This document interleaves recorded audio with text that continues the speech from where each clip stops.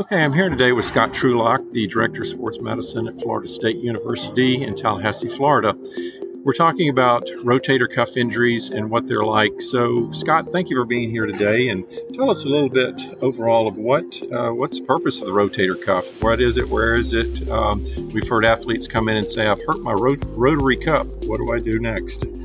Thanks, Jim. No, it's great to be here and at this meeting and sharing some knowledge with everybody. But so the rotator cuff is essentially, like I said, it's a cuff of tendinous tissues that blend and kind of surround the head of the humerus.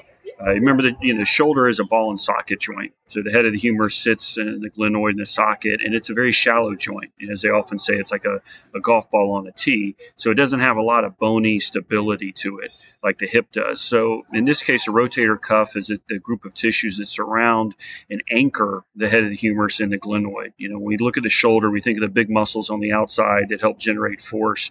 But those tendons are attached to the rotator cuff muscles in the back of the shoulder. And everything you do, you need to have those muscles and that cuff stabilize the head of the humerus before you're able to make the big movements. We have a lot of athletes that don't want to report an injury. And what's the danger of not reporting a shoulder pain that could turn into we learned a full thickness tear, partial tears, or whatever? What are some of the dangers of ignoring the signs and symptoms of a rotator cuff injury? Well, in sports medicine, we say it all the time. Like, obviously, we do a lot of rehabilitation of injuries after the fact, but our number one goal is to prevent injuries from happening. And a lot of times it's helping keep small injuries from becoming big injuries. So it's not uncommon to have a mild strain of the rotator cuff. And if that's evaluated and cared for properly, which may means, limiting an athlete's activity for a brief period of time, we can incorporate some exercises to help strengthen that rotator cuff, help it recover and get that athlete back to participation. Now that may take, a couple weeks or so in order to do that.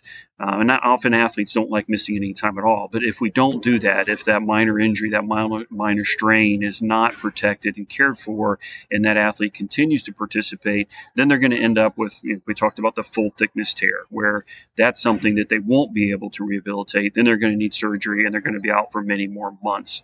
So it's our job as practitioners to help educate athletes and understand that sometimes a brief pause is needed in order to prevent a long-term shutdown from participation. Okay. So after an athlete actually has rotator cuff surgery, it's a long process depending on the extent of the injury, and it could take up to 6-9 months to get back to a full participation level. So how do you keep those athletes motivated, and what's the process there to keep them engaged in the system? Once any type of surgery occurs, our number one goal is to protect that repair. And we know we're going to need to be patient and we're going to need to protect that repair.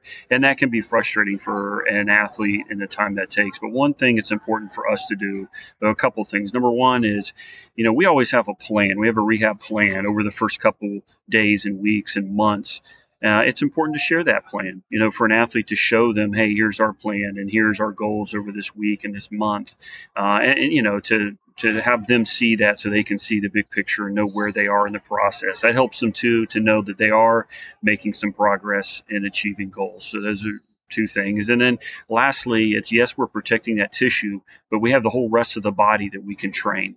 And we know that there's a period of time that repair is going to need to heal, but we want to make sure that the rest of the body is ready to go. So there's lots of other training and exercises that we can do to help the rest of their body be prepared for when that repair is ready for action.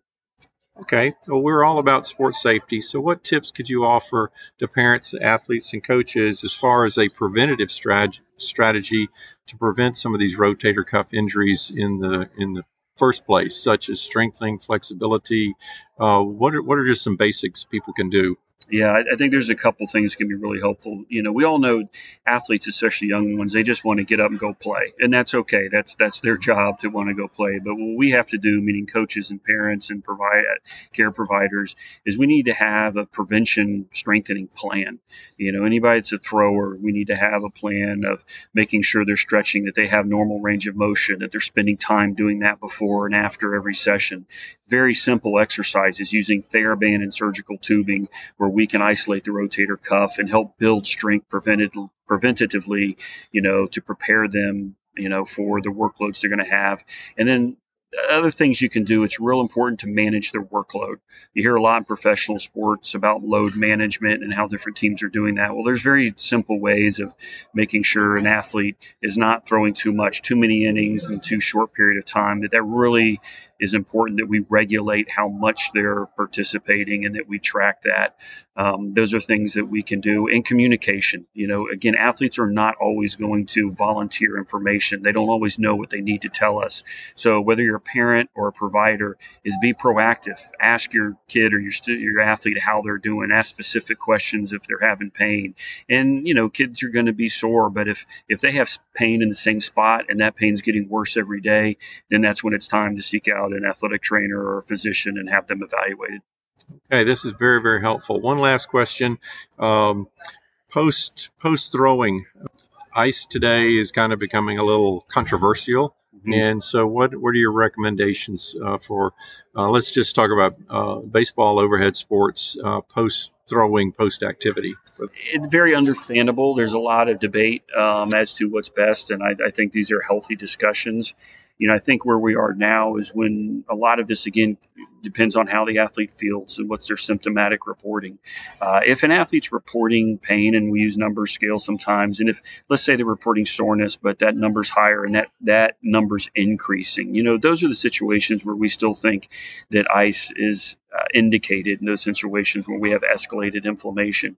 If an athlete does their normal workload and they have no pain and they are able to make sure they do some stretching and do some other recovery activities, then it's understandable that ice may not be as indicated there. And then for that athlete, you kind of see how that goes over time. If they continue to feel good and not report pain, then I think that makes sense. So I think sometimes we want to have a one-size-fits-all, but I don't think in this case we can do that. I think we have to go back to what athletes are reporting to us and make decisions based on that information.